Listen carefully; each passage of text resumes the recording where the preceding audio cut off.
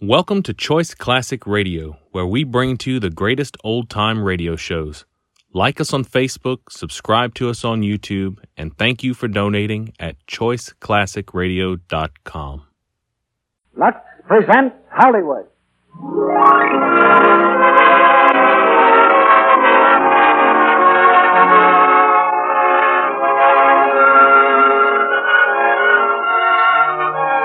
The Lux Radio Theater brings you Brian Aherne, Madeline Carroll, Louis Hayward, and Josephine Hutchinson in My Son, My Son. Ladies and gentlemen, your producer, Mr. Cecil B. DeMille.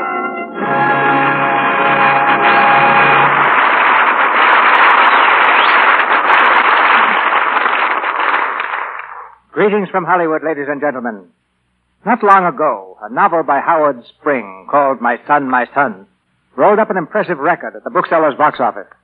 It was a powerful book, a dual love story with characters so real and sharp that the public itself began to cast the motion picture that was sure to be made, and it was made, by producer Edward Small. The picture will be released nationally by United Artists within a few weeks. And tonight we invite you to hear our radio adaptation of My Son, My Son, with the same stars you'll see on the screen: Brian Aherne, Madeline Carroll, Louis Hayward, and Josephine Hutchinson. It's a real thrill to me, week after week, to invite you who use Lux toilet soap to the radio premiere of plays like My Son, My Son. But the women in our audience know that every week and every day there's another invitation from Lux toilet soap, an invitation to beauty. Two of our stars covered some thousands of miles in reaching the stage tonight. Madeline Carroll, who came back from Europe to star for me with Gary Cooper in Northwest Mounted Police, arrived just in time to do double duty by recreating her original role in tonight's play.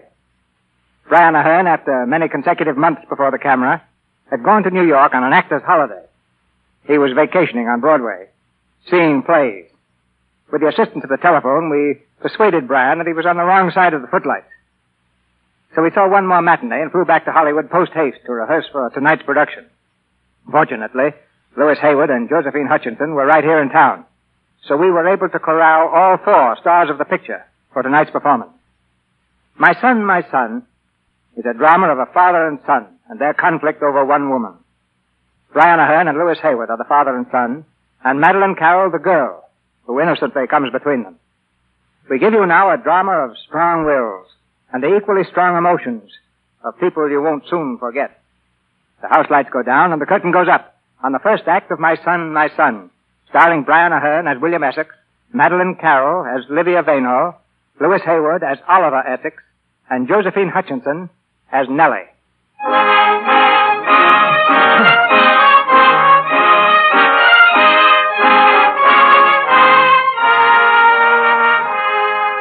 Manchester, England, 1889.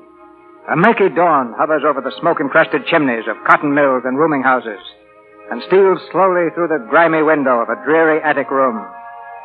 There, in the yellow glow of a kerosene lamp, a young man sits writing at a desk. On the cover of the ruled book in which he writes is the neatly printed legend, Personal Journal of William Essex. His pen moves slowly across the page and stops. At last he blows out the lamp, and in the gray light of the window, studies what he has written. November the 2nd, 1889.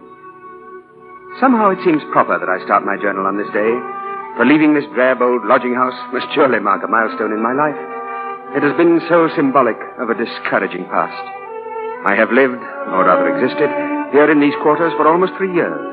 I and my old friend, Dermot O'Riordan. During this time, I have chosen to call myself a writer, though the first of my manuscripts has yet to see the glory of print.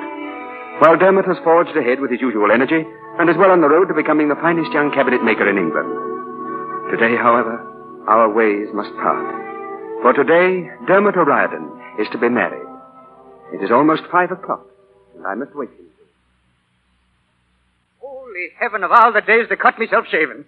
My own wedding day. Will, my lad, have you a piece of paper to stick in my chin? Yes, of course. Here you are, Dermot. That? I can't use that. It's part of the new book. Use it. It's all it's good for. There you go now. Let an old man discouragement ride your shoulders.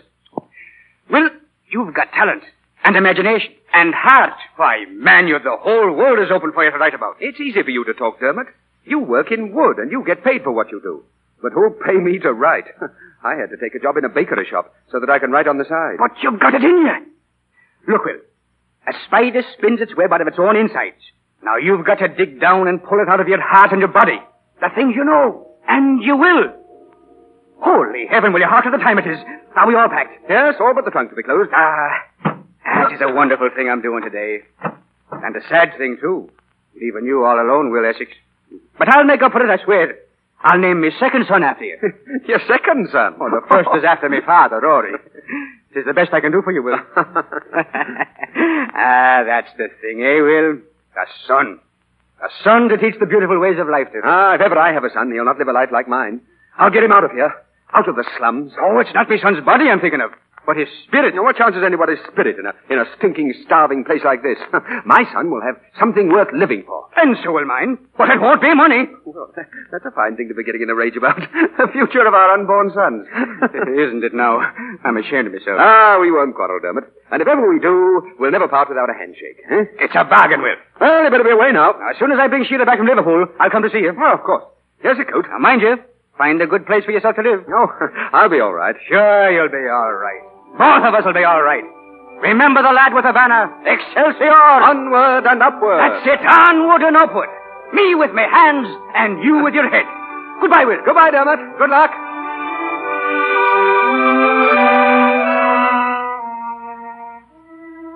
May the 3rd, 1890. Another important milestone for my journal. The most important since Dermot and Sheila were married. For this time, it's another marriage that I write of. My own. Nellie Muscrop and I were married today. It's strange, in a way, how it all came about. Working in her father's bakery shop and seeing her every day, never dreaming one day she would be my wife. But since her father died, Nellie has been very lonely. And I hope that I may bring her happiness and be worthy of the trust she has put in me. We shall continue to manage the bakery shop, of course. And at nights and in my spare time, I hope to continue with my writing. Although I'm afraid Nellie showed little enthusiasm for my new novel. But I feel it's my best effort to date. I pray it may be as good as I think. And the start of a new existence for me and for my wife.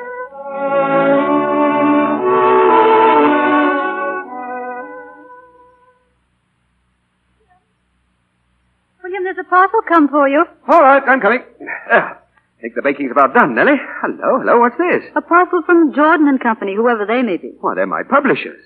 Oh, it's my book. Oh, why didn't you tell me sooner? It only just came, William. Quick, hand me a knife. Oh, look, Nellie, look. 1, 2, 3, 6 cups. Oh, it's not real. I can't believe it. I'm dreaming. A Lancashire Lad by William Essex. Oh, look at it. Look at it. Feel it. Oh, smell it. Printer's ink.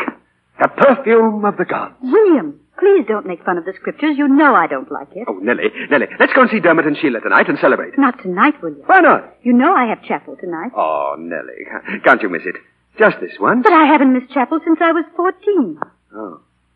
Oh, well, all right, Nellie. Anyway, I don't believe they'd want us over tonight. It's enough to get along without visitors with a new baby in the house. Oh, yes, of course, young Rory. I don't suppose my book would create much of a stir against that kind of competition anyway. Well, I have my book, and Dermot has his son. He's a lucky man, Dermot. William, do you envy Dermot? Oh, no, I don't think so. Why? I didn't mean to tell you so soon, but you needn't envy him. Nellie, do you mean it? Are we really going to have a child? I've prayed for one. I knew how much it would mean to you. Oh, Nellie! William, please. What if someone came in and saw you kissing him? Oh, what does it matter? I think a man might do anything the night he learns he's going to have a son. A son? It might not be a son. Oh, it must be a son. It must be.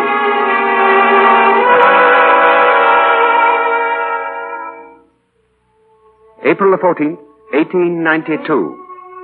My son was born today.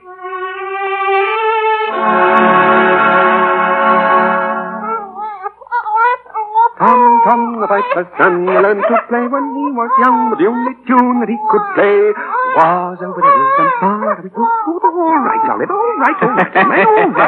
All right. Do you mind the day we were at each other's throats over our unborn sons? And now here they are. As if it were the most natural thing in the world. The most natural and the most wonderful. You know, Dermot, they talk about the miracle of motherhood, but no one ever writes songs or poems about the miracle of fatherhood. A man sees bits of knitting about the house, socks and things which look as if they might fit a canary, and then one day he's kicked out like a homeless cat. And after a century or two, somebody shows him a bundle that might be Mrs. Flanagan's watch. He takes it fearfully in his arms at first, but immediately he touches it, something happens to him. His heart melts, and his bones turn to water, and he's a slave to it for the rest of his life. Look, Dermot, look, the wonder of it. This little hand of Oliver's, this little hand into which I shall pour the world. I'll work my fingers to the bone to give him everything he asks for. I'll write book after book, and there'll be rungs of a ladder for him to climb on. He shall have everything. Everything.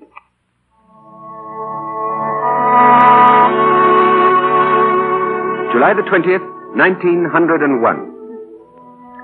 I suppose I shall be a very happy man today, for my 10th book has just been delivered in galley proofs, and I dare say it's my best to date. But things have not been going too well at home. Nellie is convinced that I am spoiling Oliver, and calls to witness all his minor indiscretions of the last 2 years, which I am sure are nothing but schoolboy pranks. Oliver's a spirited lad, and does at times get out of hand. But I know this is natural with all healthy young animals, and I wouldn't have him out. It's true, I tell you. Oliver stole Rory's book.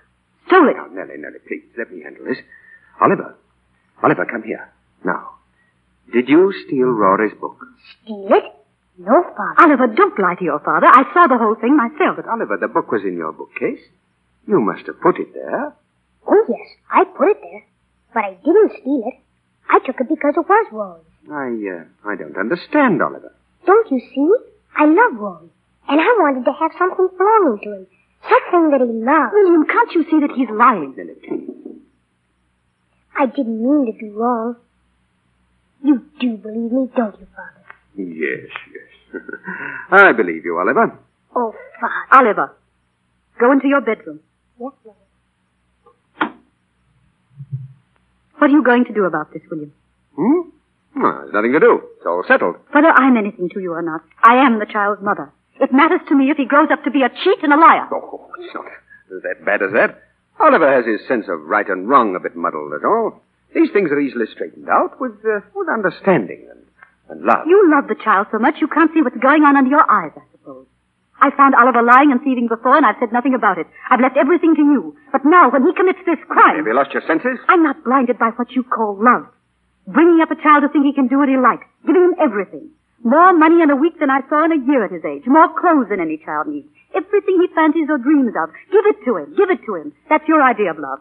Well, it isn't mine. Whom the Lord loveth, he chasteneth. Oliver's mine as well as yours, and I've a right to have some say about it. Very well. What do you think should be done? I think he should be thrashed. Well, I don't. You haven't the strength to do your duty, but I have.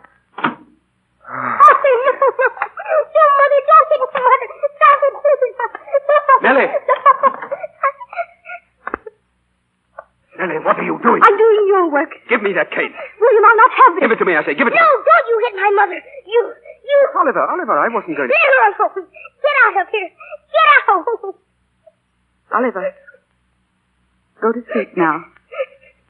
Yes, Mother? William, I'm sorry for what's happened.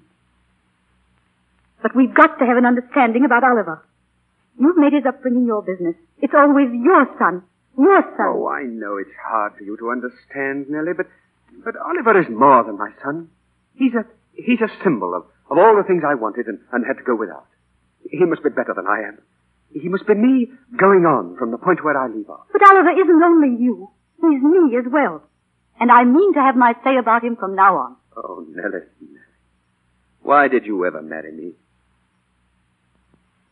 I thought you must be a good man. And I thought we'd be happy together. But you fought me every inch of the way. You fought against selling the shop when your father died. You fought against my hopes of moving to London. You fought me in everything for 10 years. Oh, I don't mind for myself, but I mind for Oliver. Oliver! That's the root of it. Everything for Oliver. Everything. Why not? What else has our marriage brought me?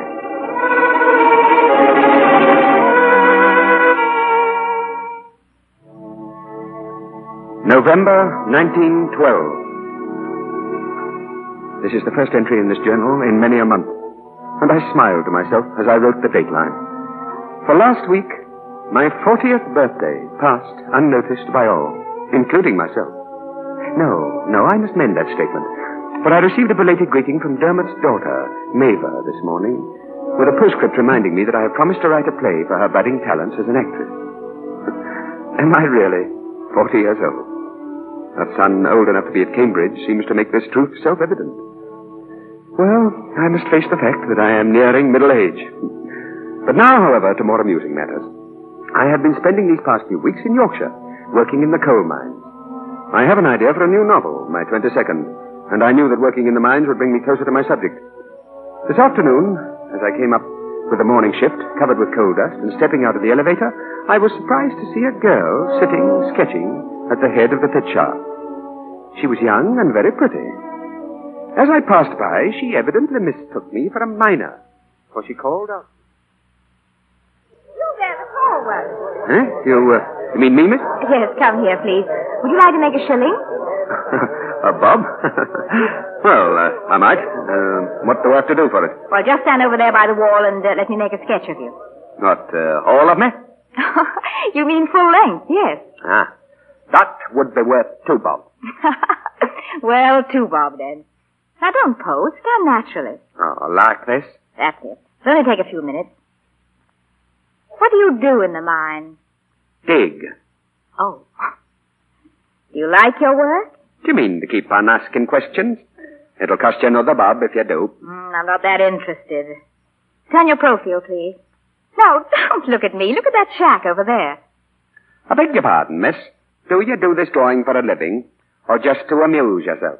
If I answer, it'll cost you a bob. Even up. You fair got me that time, miss. Yes, I do it for a living. But I was passing through here, and I thought I might like to get some type. You're a type, you know. Well, that's kind of you, miss. There. That'll do for a rough sketch. Like to have a look at it? Ah, I would that.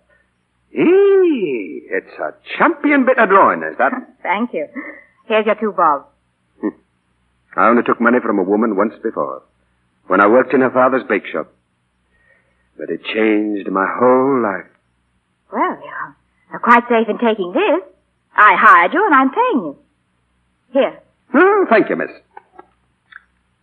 Oh, it rings true. I imagine it's a good one. Why, you... Go on. You're fired. That was this afternoon. Tonight I keep thinking of her. Who is she? What is her life? Well, I shall never know, of course, since I must leave here in the morning. Perhaps I shall write more of this later, when I return from my evening walk.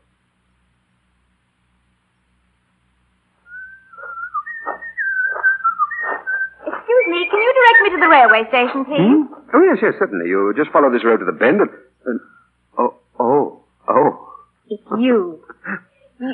You fraud. You miserable fraud. Oh, madam, my head is in the dust. Give me back my 2 shillings. No, I earned them. Not honestly. I thought I was sketching a miner. Well, so you were. But you see, I'm a writer, too. Oh, a writer. Your servant, madam. I am that humblest of creatures. A man That's very interesting, I'm sure, but I have a train to catch. Oh, carry a bag for a shilling, miss? Oh, you're the most mercenary man I've ever met. Don't you do anything unless you get a shilling for it? Well, sometimes I get 2 shillings. Come along.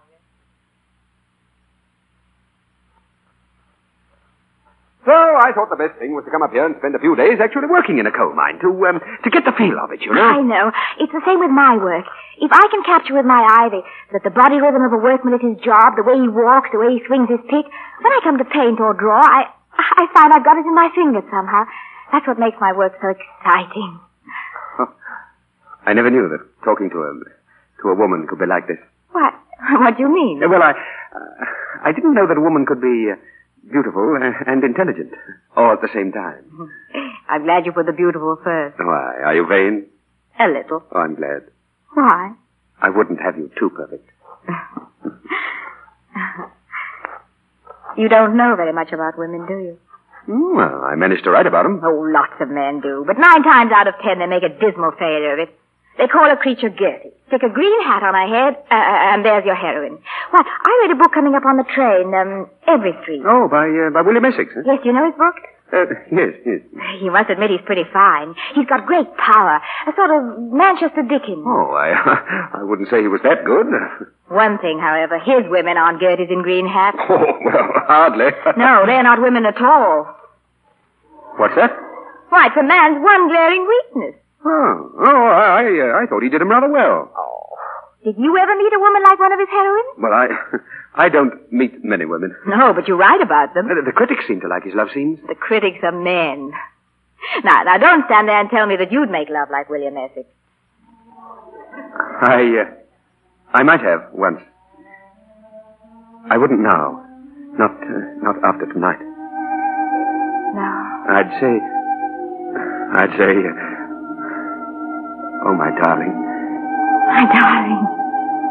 No, I shouldn't have done that. I had no right. I'm married. I'm not a free man. But I shall love you forever and ever.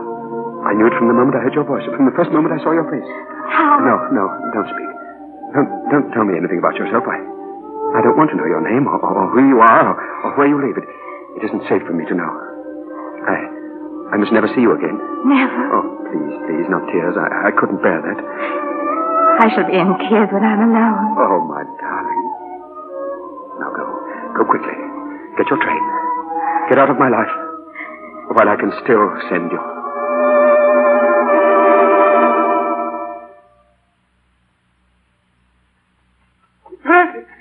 Mr. Essex, sir.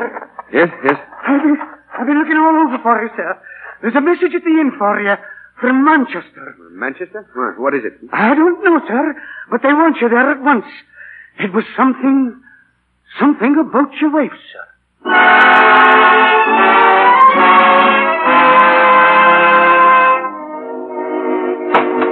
Dermot. Will, me lad. I got here as soon as I could. What's happened, Dermot? What is it? Will, it's Nellie. She's gone, Will. You mean she's dead? She was run over, Will, by a motor car on her way home from chapel. Poor Nellie. On her way from chapel. God's ways are strange, Will. Strange indeed.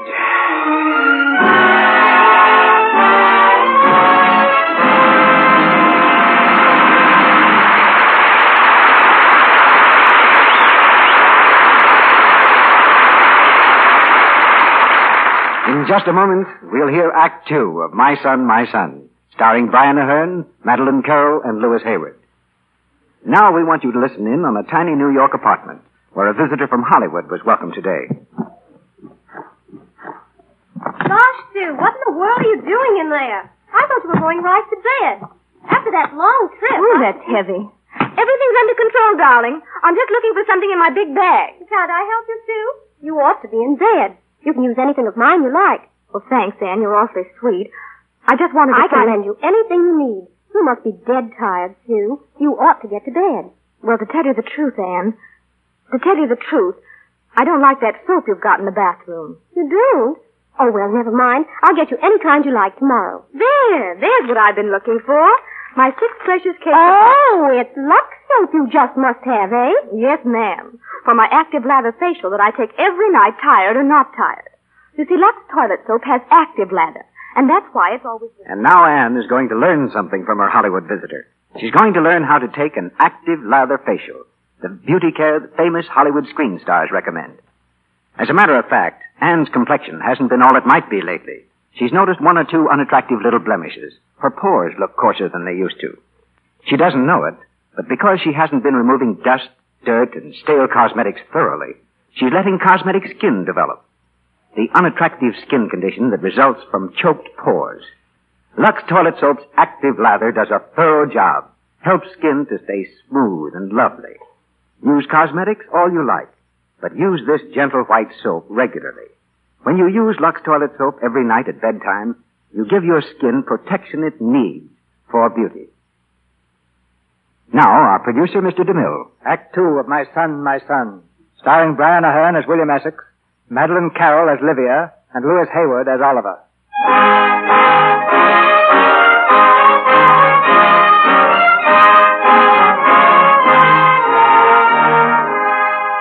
More than 20 years have gone by since the first entry in the personal journal of William Essex. The old ledger is filled to overflowing with the events of his past and his hopes for the future of his son. Now in the streets of London, a billboard proclaims the opening of a new play, Every Street by William Essex. In his richly furnished library, Essex hurriedly writes a new entry. Despite my haste, I wish to make a prophecy for my journal. It is this. By this time tomorrow, the name of Mava O'Riordan will be on the lips of every London theatergoer. For within the hour, the curtain will rise on the first showing of the play I wrote for her. For Dermot O'Riordan's daughter. To make my evening complete, Oliver has come down from Cambridge for the opening performance. And this reunion makes me doubly. Well. Is this my son or some Piccadilly Johnny? Turn around, let's have a good look at you. Yes, I thought my tailor did rather well. So he should at the prices you pay. Here are your seats for tonight, Oliver. Thanks. Oh, by the way, I forgot to tell you. I'm taking a girl. A girl? Well, yes, I suppose it is about time you were beginning to think about girls. Anyone I know? I don't think so. I met her in London last time I was down. What's her name? Livia Vainel. Short for Olivia, I suppose. Well, what's she like? I'll wait until you see her. Pretty hard hit, eh? Rather. You bringing her back to the party after? Well, I thought I would, but maybe I shouldn't. Oh, why not? Pretty stiff competition. Competition? Take a look in that mirror. Would you introduce your best girl to a distinguished-looking bloke like that? Oliver, what is all this flattery leading to? I beg your pardon? Well, in other words, how much is it going to cost me? Oh, Father, you don't think I'd stoop to compliments for any ulterior motive, do you? Think you would? My dear boy, I know you would. Well, come on now, what have you been up to? How much is it this time? Well, it was a card debt. I was a bit too optimistic about filling straights and flushes. It's a little matter of £100. £100? My boy, that was a year's wages when I was your age. Ah, but you see, I'm having a good time for both of us. That's why it costs you double. Remember how you always said, Oliver must have all the things I missed? Well, I've taken on the job, and I'm not doing it by halves.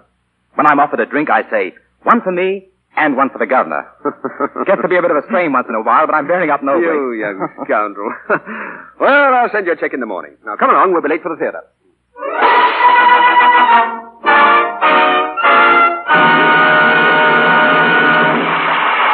Well, the old boy's done it, Livia. Jolly good play, wasn't it? Oh, beautiful play. Mabel's done rather well, too. I'm proud of her. Yes, she's a very lovely girl and a great actress. Your father must understand women to write as he did for her. The governor? Well, you can judge for yourself, Livia. You'll meet him at the reception later.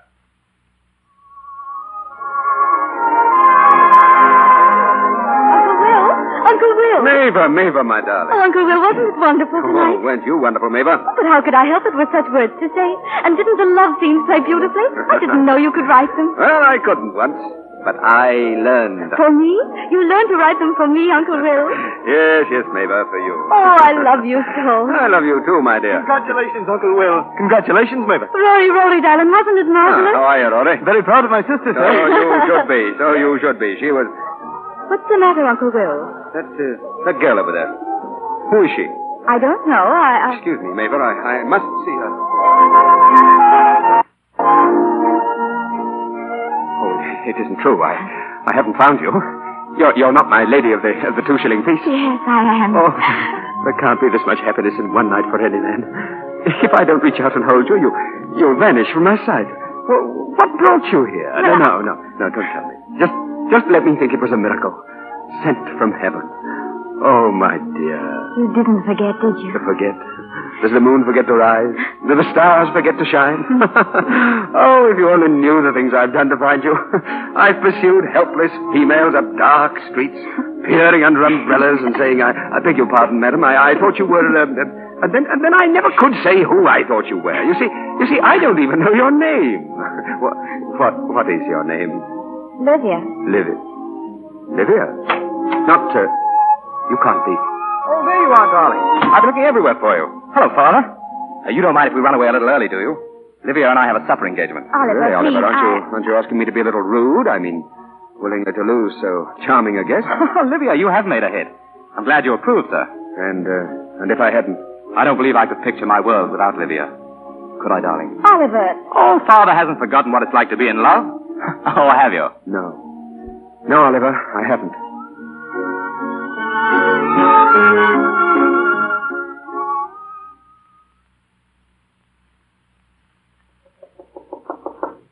Who is it? Oh. Oh, you're still here? I waited until the others had gone. Aren't you going to ask me in? I won't stay long, I promise. What are you doing here? I'm being melodramatic. At least I suppose I am. But I wanted to speak to you. Why? Because I know the picture you've built up in your mind about Oliver and me, and you're so wrong. Oliver has absolutely no claim on me. After all, every woman meets men who are attracted to her, who call her darling. Oliver is my son. Oh, don't dramatize that. I've only known him for such a short while.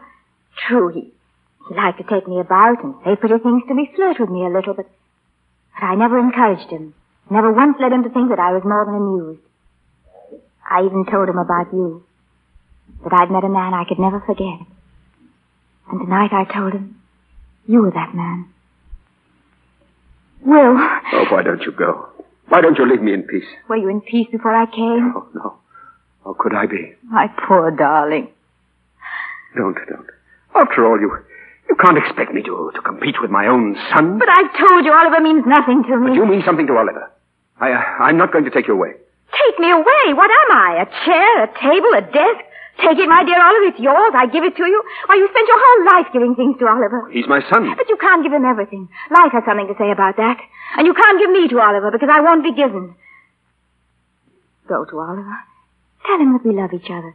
He's only a boy. He'll forget me. And if he doesn't? That's Oliver's business. Keep out of it. Oh, my darling. You sent me away once before. Are you going to send me away again? Yes. Listen. I'll go away. I'll go out of your life. I'll walk out of that door for good and never come back. If you'll do just one thing. Look into my eyes and say, Livia Vaynol, I don't love you. Say that once and I'll go. Livia. Say it. I can't. Will. I love you, Livia. I shall love you forever and ever and ever. Oh, Will, my darling.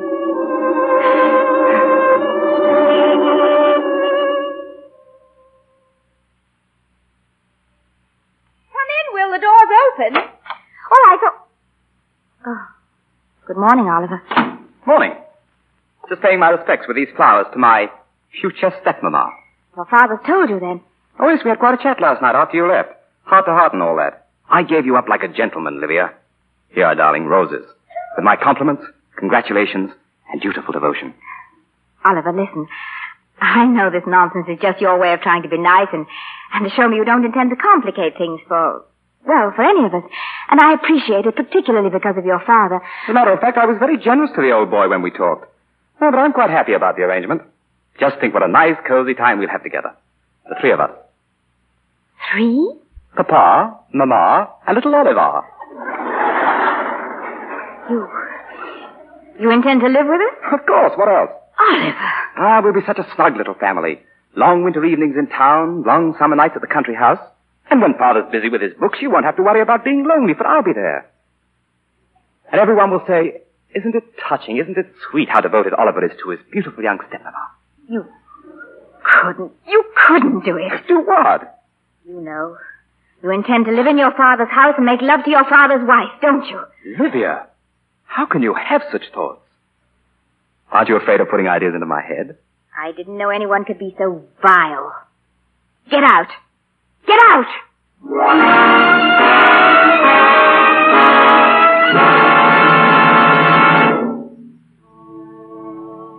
June 1914. We are staying at the summer house. Sheila and Dermot and Oliver and Livia and I. We've enjoyed our stay here, and I feel it is a happy prelude to our marriage in the autumn. Livia doesn't seem to get ahead with her painting, though, and today was her worst day yet. She returned to the house verging on tears, with her canvas torn and wretchedly smeared. And this evening at dinner, Oliver ragged her mercilessly. I wondered a little at his rather vain and silly remarks to her, and I decided that I must speak to him at the first opportunity. Well, Father? I say, you do look solemn. What have I done now? Oliver, I'd like you to explain your conduct at dinner this evening. I don't know what you mean. Your manner to Olivia. I can't put my finger on it, but under every word you spoke, there was something malicious.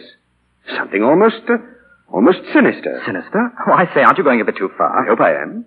And yet why was Olivia's behavior so strange all through dinner? You weren't with her this afternoon, were you, Oliver? I told you I was out sailing. Yeah, so you were. You didn't come ashore by any chance and join her? Of course not.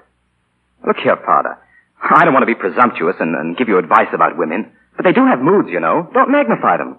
If Livia is upset about something, I've nothing to do with it. You do believe me, don't you? Yes. I believe you, Oliver. If you didn't, if I thought for one moment that I was coming between you and Livia, I'd want to clear out now. Oh, my boy, I'm sorry if I hurt you. Well, it's all over now. Let's forget about it, shall we? There's nothing I'd like better. Oh, it's forgotten. Now, how about that cigarette now, if you don't mind? Right. Oh, why, I thought I had some in. What? Oliver. What is it? Oliver? What's that smear on the sleeve of your coat? Oh, that. That's the coat you had on this afternoon, isn't it? Yes, I think so. I think it is. You know it is. And this paint, blue paint all over the sleeve. Oliver, you're a liar and a cheat. You were with Livia. That's how her canvas got smeared. That's why she came home unhappy and tormented. And that's what all your jibes meant at dinner. Well, what have you got to say? Nothing. Nothing? You hold all the cards. This isn't a poker game? No, the stakes are slightly higher. A liar and a cheat. Why, here in this very room, your mother told me that, and I didn't believe her. What a fool you must have thought. Well, of course, if you're going to let a quarrel over a woman... Livia's no longer the cause of this, Oliver. It goes deeper. You've degraded what was the finest thing in my life. My love for my son. How right your mother was. The first time I caught you in a lie, I should have thrashed you. You propose to do it now? I wouldn't trust myself to touch you. I suppose this is my cue to exit. Why? Well, I'm being chucked out, aren't I? Don't. So nothing at all. I'm still your father, and you're still my son. Our problem now is to find a new basis on which to build a new kind of understanding. Noble, aren't you? I'm to be given a trial, to be put on probation to see if I'm good enough to breathe the same air as you and Livia. No, thank you. I'm fed up with having my life arranged to fit into the picture you've made of us. You can give my place in that picture to Livia. Perhaps she can sit at your feet and worship without yawning. I can't. I'm clearing out now, and for good. Oliver! Oliver!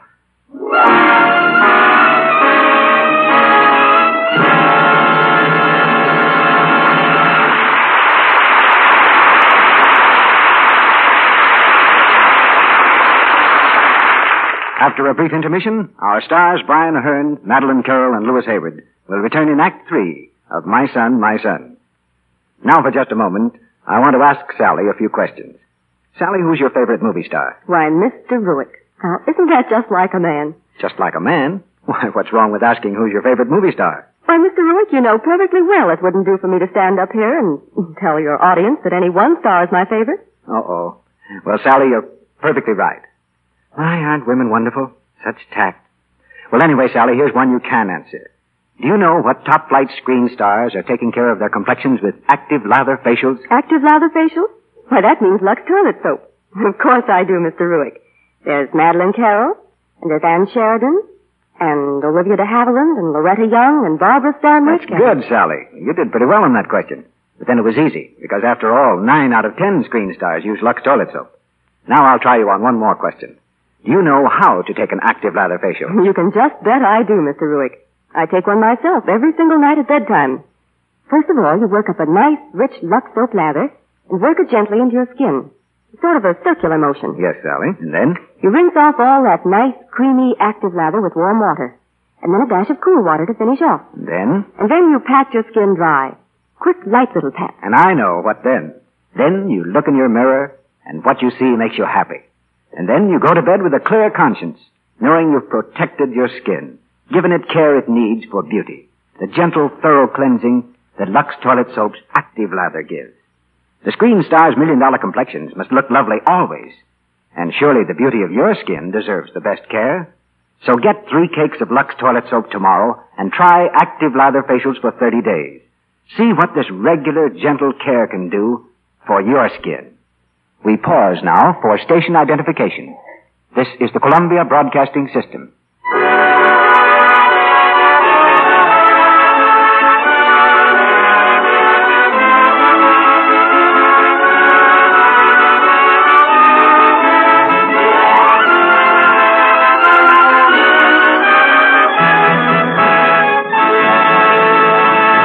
curtain rises on Act 3 of My Son, My Son.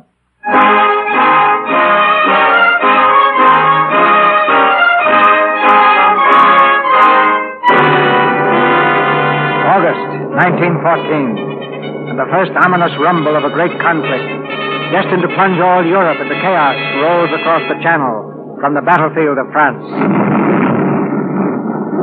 The personal journal of William Essex has been closed since the evening Oliver left home, but now a new page is turned. I have just returned from Victoria Station, where a troop train was leaving for France. Although I have not seen Oliver for months, I had heard through Mabel that he had joined up. Mabel has been seeing a good deal of him, and she telephoned me tonight to tell me that he was being sent out at once. The train was almost ready to leave when I arrived. I could see Oliver through the gate. I called to him. He turned and saw me.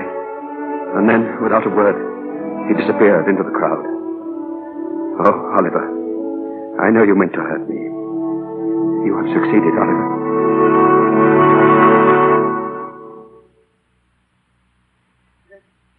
Essex, I beg your pardon, but... Yes, Henry? You're wanted on the telephone, sir. It's urgent, sir. Who is it, Henry? It's Annie, sir. Miss Maver's maid. Maver's maid? Well, what's the trouble? I don't know, sir, but she seemed very excited. Hello, Annie. Yes, Annie, what's the matter? Miss Maver's ill? Well, have you called the doctor? Annie, what are you talking about? What's the trouble with her? Why? Why can't you say it? What? Annie, are you sure of this? Of course we can't tell her father. But what has Oliver to do with it? Oh, I see. Yes, of course I knew that Oliver was seeing Maver, but... Annie, where is she? At the theater? All right, I'll be there. I'll be there as soon as I can.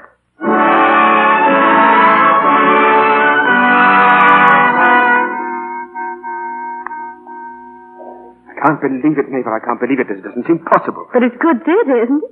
Young actress wrecks career, throws away all she's worked for, faces certain eclipse and scandal. But Oliver, how could he do this to you? How could he leave you to face this thing? He didn't know. You didn't tell him? No. But why, in heaven's name, why? Because there was nothing I wanted him to do about it. You mustn't blame Oliver. It was my fault. Yours? Because when Oliver left you, I actually set out to keep an eye on him. I knew when he'd come to his senses he'd make it up with you, and I wanted to be around. So I saw him often. Yes, I know, but... Wait. Then I imagined he came to think I'd fallen in love with him. Perhaps I had. Perhaps I'd been too wrapped up in my own unhappiness to know how I really felt toward him. Your unhappiness, darling? Oh, I forgot. You didn't know, did you? It goes back a long time. As far back as I remember. You see, I've been hopelessly, desperately in love with someone who didn't love me. Who looked on me as a child. Maver. 3 minutes and third act, Miss Rawdon. Thank you. Maver, listen to me. Oh, darling, it's all too complicated. There isn't time. What a bad schemer I make. My part should always be written for me.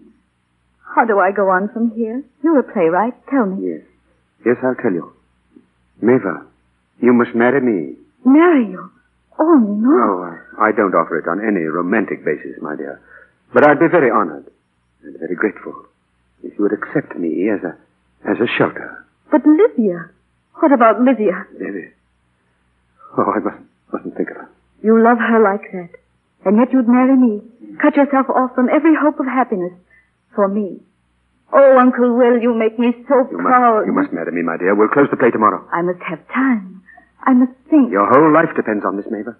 And yours. Mr. Rawdon, curtain's going up. Oh, you can't go out there and face that audience. No. Can't I, though? Don't you remember what you said when I was only a little girl? Any actress worth her salt could go right on in a play with her heart broken and the tears still wet on her face. Maver. Oh, Uncle Will. I love you so much.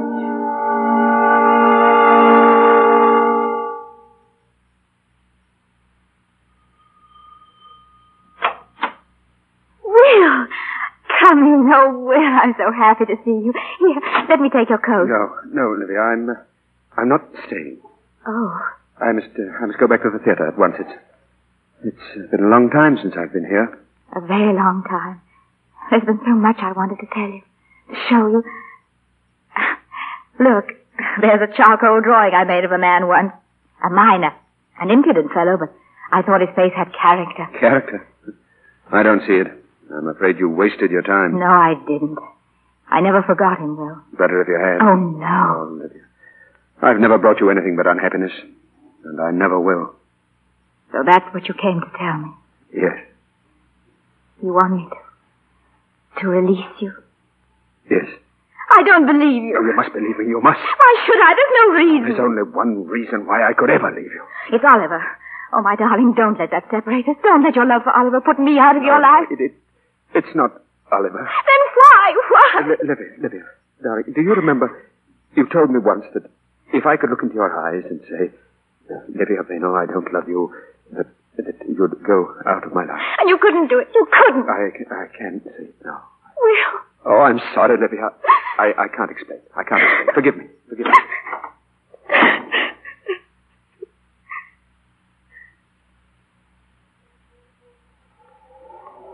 Paper, sir. Evening paper, sir. Evening paper. No. Read about the suicide, sir. Eckers commits suicide. Huh? What's that? Suicide, sir. Eckers in the dressing room drank poison. Who? What was her name? Oh, it's right here, sir. Miss Mabel O'Riordan. Mabel.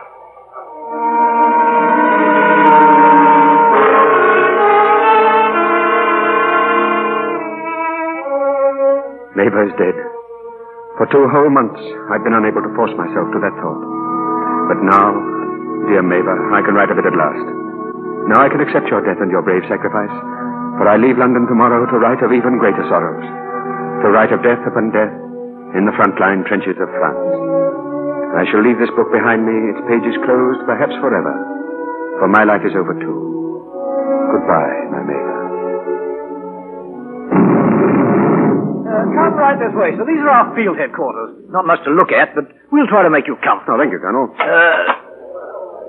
My junior officers, good soldiers all. Oh, by the way, sir, did you say your name was Essex? Yes, that's right, Colonel. William Essex. You're not related to Oliver Essex by any chance? Oliver? Yes, I'm his father. Why? I'll show you why, sir. Captain Essex. Yes, sir? Come here. Oliver. Good evening, Colonel. Did you... Oh. Little surprise, eh, Essex? Yes, quite a surprise. Well, Mr. Essex, how does he look to you? Has he changed much? Well, sir, what's your verdict? You know me pretty well. No, I don't think he's changed at all. It would take more than a war for that, wouldn't it, sir? Dinner, sir. Ah, dinner. Sit down, Mr. Essex. Sit down, gentlemen. I say, somebody's missing. Who is it? Mr. O'Riordan, sir. He's been home on leave. He's expected back tonight. Better be. We're short of officers as it is. I'm back now, sir. Oh, evening, O'Riordan. Evening, sir. Oh, hello, Rory, my boy. Uncle Will, didn't expect to find you here. It's a little surprise, Rory. I'd like to see you, Oliver. Upstairs. What, now? No. What about? I'll tell you. Upstairs. All right. Excuse me, Colonel. Sit down, Mr. Essex. I'm sure they won't be long. Oh, thank you. I knew nothing about it. Nothing. I didn't even know that Mabel was dead. You must believe that, Rory. It used to amuse me to watch you lie, Oliver. You did it so well. But you can't do it to me now. My sister's dead. My sister. And you're to blame. If you won't believe me, there's nothing more to be done about it. But there is. There is something to be done. Put that gun away. I'm going to kill you, Oliver. You're a fool if you do. You'll only be court-martialed. You think of everything, And if don't you're you? court-martialed, they'll find out why you killed me. That won't be very pleasant. The whole story told, Mabel's name dragged through the papers. You swine. You'd even dig poor little Mabel out of her grave to save yourself. Well, it won't save you. It won't. Rory, put down that gun. Keep out of it. You can't save him now. Get out of my way. I'm not trying to save Oliver. I'm not even sure that he's worth saving. It's you I'm trying to save, Rory. Why, you'd be blasting your life to bits, my boy. What does that matter now? Not a great deal to you, perhaps. But it would to Dermot, to your father. Even if I've lost my son, I can't let your father lose his. No matter what Oliver's done, I won't let you disgrace your own name. Why, it's the only way we have, Rory, of making up to your father for Mabel. No, come, give me the gun. Thank you, Rory. It's the company's fall in. Pardon, sir. Captain O'Riordan, Captain Essex, company's falling in. We're moving up. Emergency order. Thank you, Sergeant. We'll be along. You'll be needed below, Rory. Yes. I'll take my gun, Uncle Will. You don't need to worry about my using it at the wrong time. Goodbye, Rory. I imagine this is the big push we've been expecting. You know, I missed saying goodbye to you once when I left England. It may sound funny to you, but I don't want to miss it this time. And I suppose it's a little late to be saying things. A little too late, perhaps. I don't know. Well, Goodbye, then. Goodbye. Oh, incidentally, that was a good idea of yours. Rory is the one worth saving. Do you mean that? I've always known it. One thing, though, about Maeva. She never told me. No, I know. Rory didn't believe that. All my lies came home to roost. Adjutant's compliments, Captain Essex, and will your company form the rear guard? Very good, Sergeant.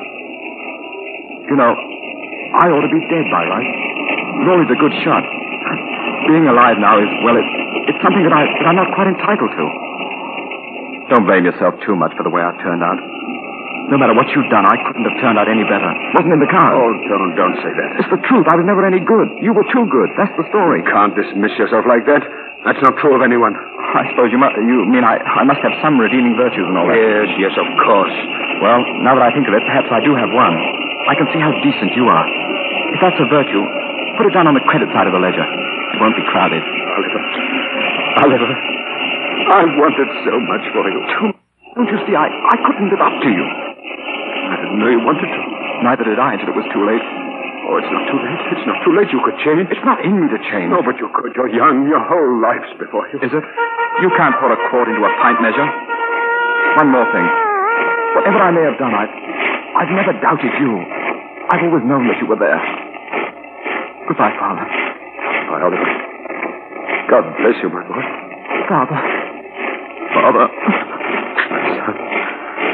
My son.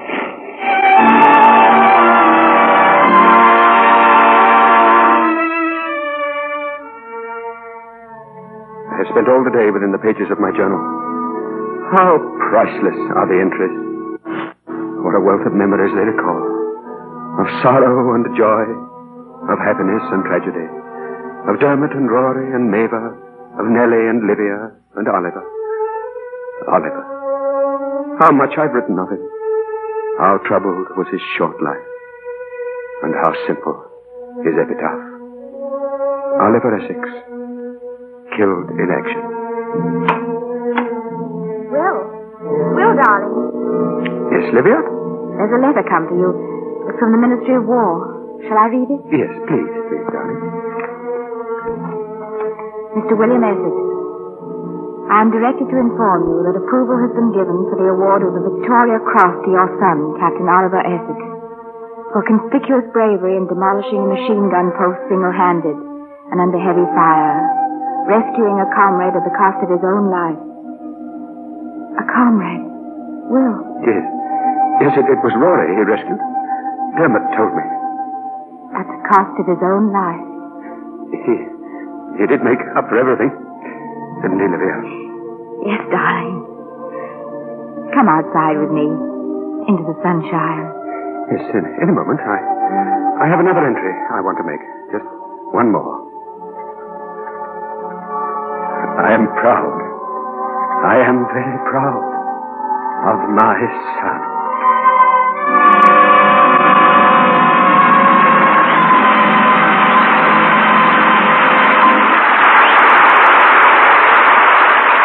Curtain falls on My Son, My Son. Brian Ahern, Madeline Carroll, Louis Hayward, and Josephine Hutchinson are returning to the microphone. And a little lightning calculation reveals that they traveled about 9,000 miles to get here. Well, I think Madeline takes top honors with 6,000 miles or so by land, sea, and air. 3,000 by air for the flying Brian. That's 9,000 already. The rest of you must have come from somewhere. Best I can do is about 8 miles. It almost sounds as though you didn't want to come, Josephine.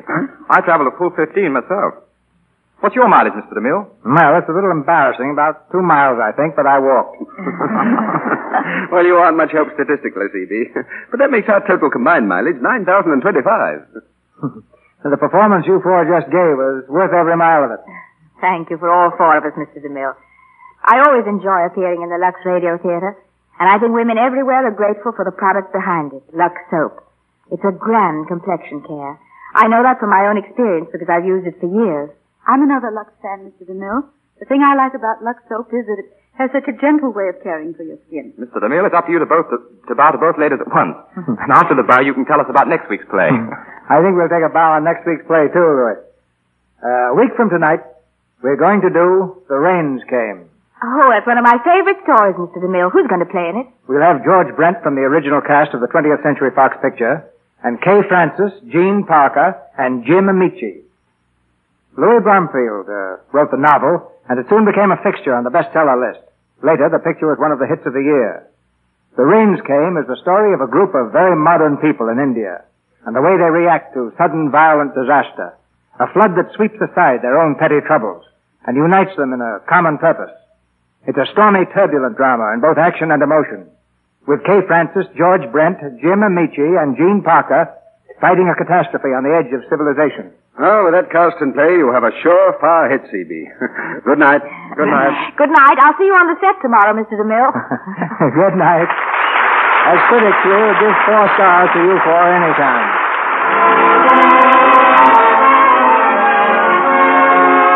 Our sponsors, the makers of Lux Toilet Soap, join me in inviting you to be with us again next Monday night when the Lux Radio Theater presents George Brent, Kay Francis, Gene Parker, and Jim Amici in The Rains Came. This is Cecil B. DeMille saying good night to you from Hollywood.